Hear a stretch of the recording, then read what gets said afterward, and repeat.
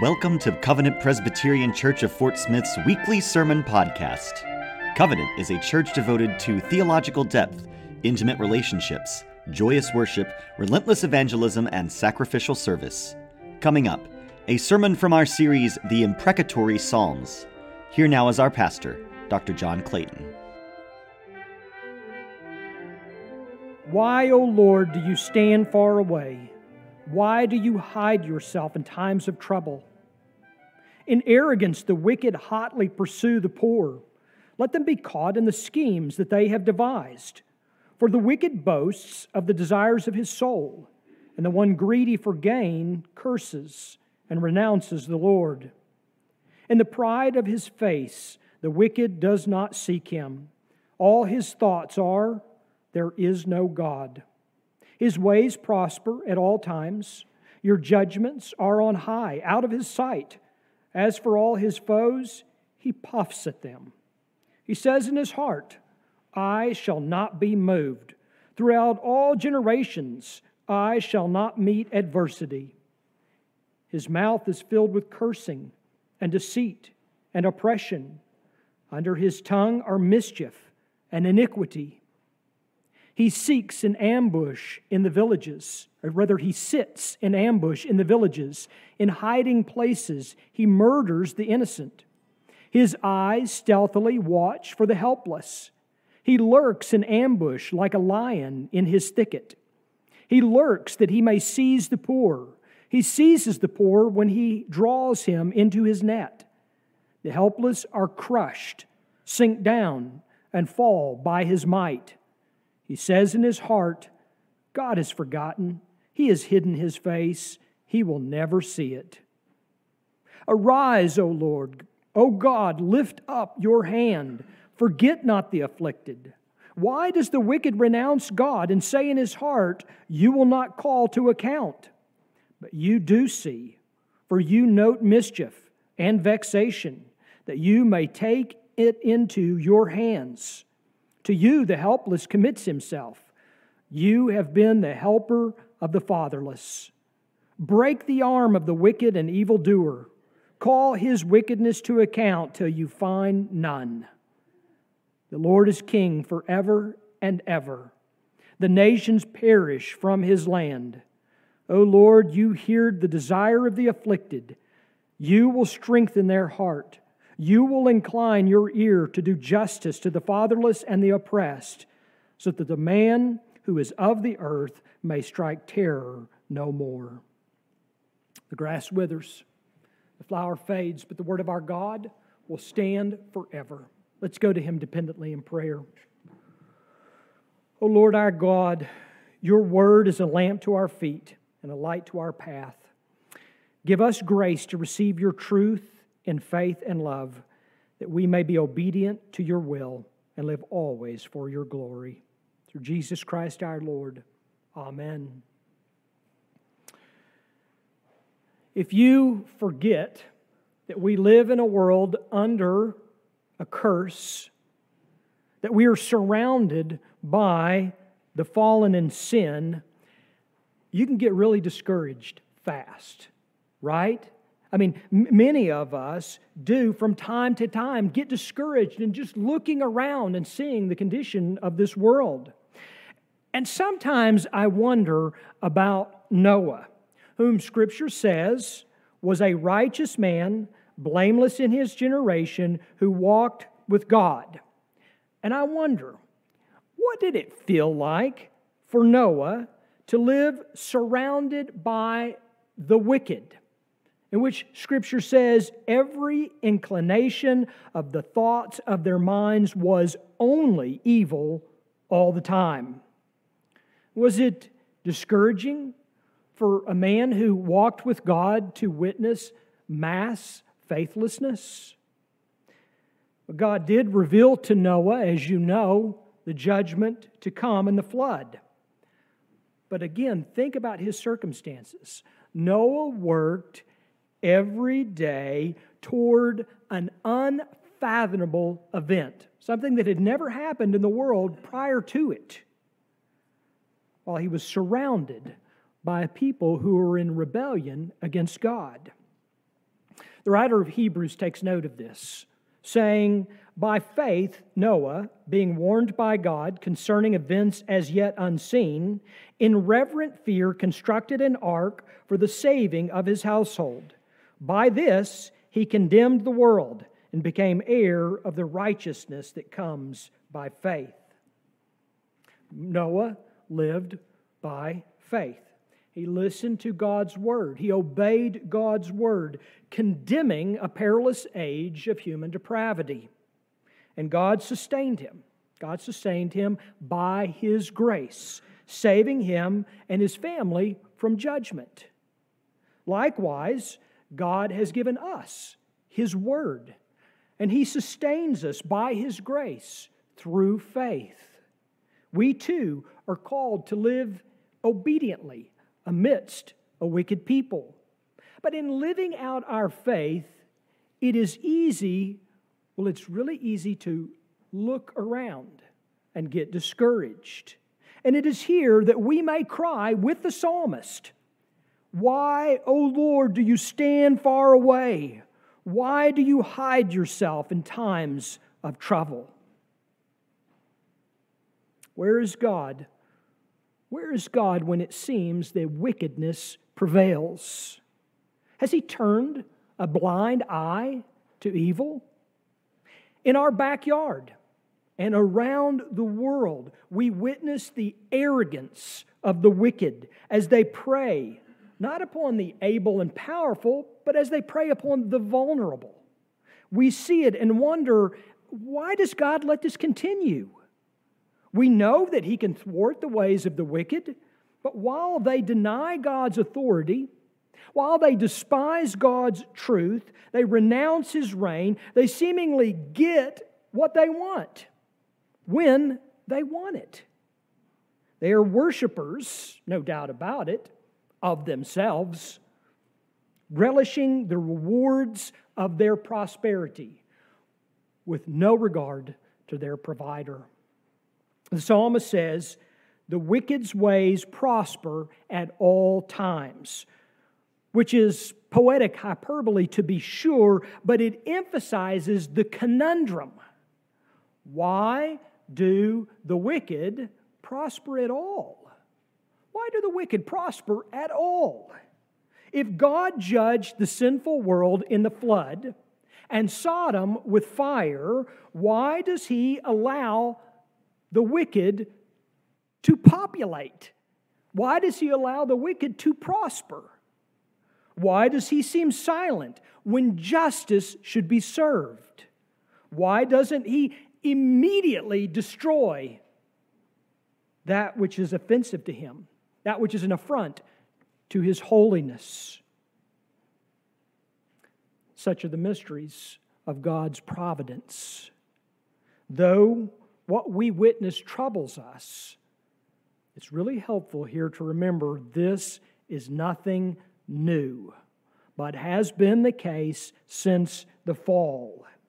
And I would also remind you on the topic of Noah, while the flood wiped out almost all of mankind, God preserved those in the ark who were descendants of Adam. And they progenerated us, sinners just like them. And this is the world in which we live. But we should also remember that this is not how it will always be. The Apostle Peter explains that the heavens and earth that now exist are stored up for fire, being kept until the day of judgment and destruction of the ungodly. And so while we do not witness God's judgment when we expect it, its certainty is no less sure. We must remember that your impatience and my impatience, right, guilty as charged, our impatience often jades our perspective, not realizing that what we presume to be God's silence is God's patience.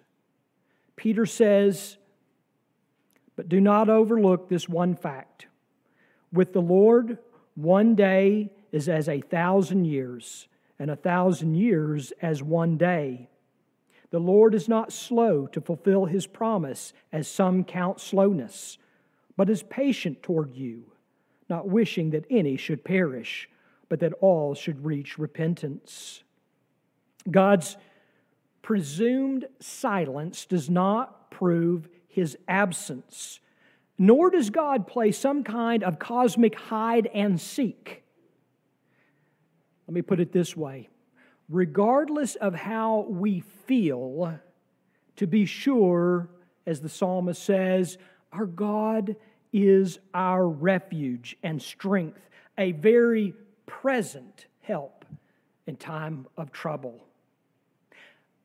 But I want to come back to this conundrum of why do the wicked prosper? And in a litany of examples, the psalmist recounts the ways of the wicked. When I was working on this sermon this last week, and I was talking to Sydney, who was out of town, and we're talking by phone, she says, how's the sermon going? And I'm like, well, it's not going very well. And she said, why? And I said, how many different ways can you say that the wicked are wicked? Well, the psalmist finds plenty of ways, doesn't he? I mean, the wicked lives as if they have no need of God and they're happy without Him. The wicked use their tongues. How? Like weapons, the psalmist says, twisting and turning the truth for their own gain. It is as if the more they lie, the more they are rewarded. And their worldly success just seems to justify it. The world says, well, look, success is obvious. Look at them. Who cares if they're wicked? At least they're successful. Trouble and evil seem to work to their advantage. And when you look at them, it really does seem, as the psalmist draws to our attention, that like might makes right. Why? Why do the wicked prosper? Well, first, to be clear, the wicked do not always prosper, and all who prosper are not wicked. Think about Abraham. Abraham prospered from a worldly sense, and he faithfully feared the Lord. You think also of King Saul, who also prospered from a worldly sense, but he fell into sin, and he spiraled downward as a result of the consequences, or rather as consequence. And our Proverbs are full of truisms, teaching us the truth, that there are benefits to righteous living, and that consequences of sin are real. Righteousness really does win in the end, but not every day. Furthermore, we should be careful not to readily accept the world's definition of prosperity. And I think it's really important as Americans who live in an affluent society. Because if we think and if we adopt the world's definition of prosperity, then, well, it really does seem like wickedness is rewarded. The gospel that the world considers worthless is of infinite value to us. And so these are two diametrically opposed perspectives of what real wealth is. Through faith in Christ, God has raised us up with Christ and seated us with Him in the heavenly places in Christ Jesus, so that in the coming ages He might show the immeasurable riches of His grace in kindness to us in Christ Jesus. I love the way the Apostle Paul puts it. If I'm going to compare worldly prosperity and heavenly prosperity, Paul says, I count everything as loss because of the surpassing worth of knowing Christ Jesus my Lord. And so when we consider prosperity, let us not think of the wicked and their way. Let us think, as Paul puts it in Ephesians chapter 3, of the unfathomable riches of Christ. You cannot wrap your mind around the wealth that you have in Christ. So stop looking to the world for your definition of prosperity. It's also helpful to remind ourselves what God said through Isaiah. For my thoughts are not your thoughts, neither are your ways my ways, declares the Lord. For as the heavens are higher than the earth, so are my ways higher than your ways, and my thoughts than your thoughts. The reality is that we do not, we cannot, we will not understand all that God has purposed or planned. And the older I get, the more I understand that truth. Many of you do as well. I look back at Scripture. Why would God allow Joseph's brothers to sell him into slavery? It was evil. Why would God allow that? Why would God bless a pagan, idolatrous nation like Egypt and bless them and keep them through a worldwide famine? And why would God permit Israel's children to be enslaved in Egypt? Well, many of you know the answer, but we wouldn't know unless Scripture revealed it, which thankfully Scripture does, that God intended to judge Egypt. He intended to bring Israel into the promised land, and He intended to destroy the Amorites. But what we often forget is that what takes us just a couple of seconds to read in our Bible took 400 years to unfold. The point is this: don't interpret God's patience by your watch, your calendar, or your lifespan. Everything that happens, every second of every day is according to the eternal purpose of God and the counsel of His will for His own glory. We may not understand it all, but that does not change the fact that God preserves and governs all His creatures and all their actions according to His holiness, wisdom, and power. And so when we read in the Proverbs, for example, the Lord has made everything for its purpose, even the wicked for the day of trouble, we may know that there is purpose even in the prosperity of the wicked. When we are tempted to look at the world and deduce that we are spiraling out of control, let us instead, like Noah, listen to and obey God's word, trusting Him, who, when He tells us to build an ark, He will bring the rain. Such, however, does not make us determinists. I know many make that false accusation about us, but we're not determinists. We are called to call out to God. In fact, God mysteriously works through the prayers of His people. Let us remember that the end of His parable, when Jesus was telling the parable of the persistent widow, and her coming before the judge repeatedly, so forth and so on, then Jesus says this: will not God give justice to His elect, who cry to Him day and night? Will He delay long over them? I tell you, He will give justice to them speedily. Rightly do we pray that God's justice will prevail over wickedness. In fact, we too can pray with the psalmist, let the wicked be caught in the schemes that they have devised. We too may plea, arise, O Lord. O God, lift up your hand. which in essence is an appeal to God's strength to act powerfully on behalf of the afflicted.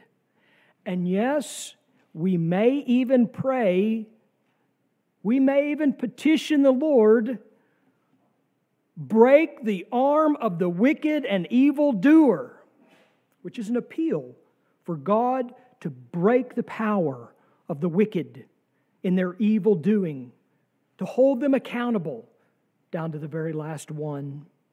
And so we pray every Lord's Day, Thy kingdom come, Thy will be done in earth as it is in heaven. The wicked man continues to deceive himself. He says in his heart, I shall not be moved. Throughout all generations, I shall not meet adversity. And yet, he lives and he moves and he has his being by God's common grace. Any prosperity that the wicked enjoy in this life is under the authority and according to the ordination of God. And though he may think, oh, well, God, He's hidden His face. The truth is, according to Hebrews chapter 4, no creature is hidden from His sight, but all are naked and exposed to the eyes of Him to whom we must give an account. The wicked deny, or they at least ignore that day will come. But Peter says this, the day of the Lord will come like a thief.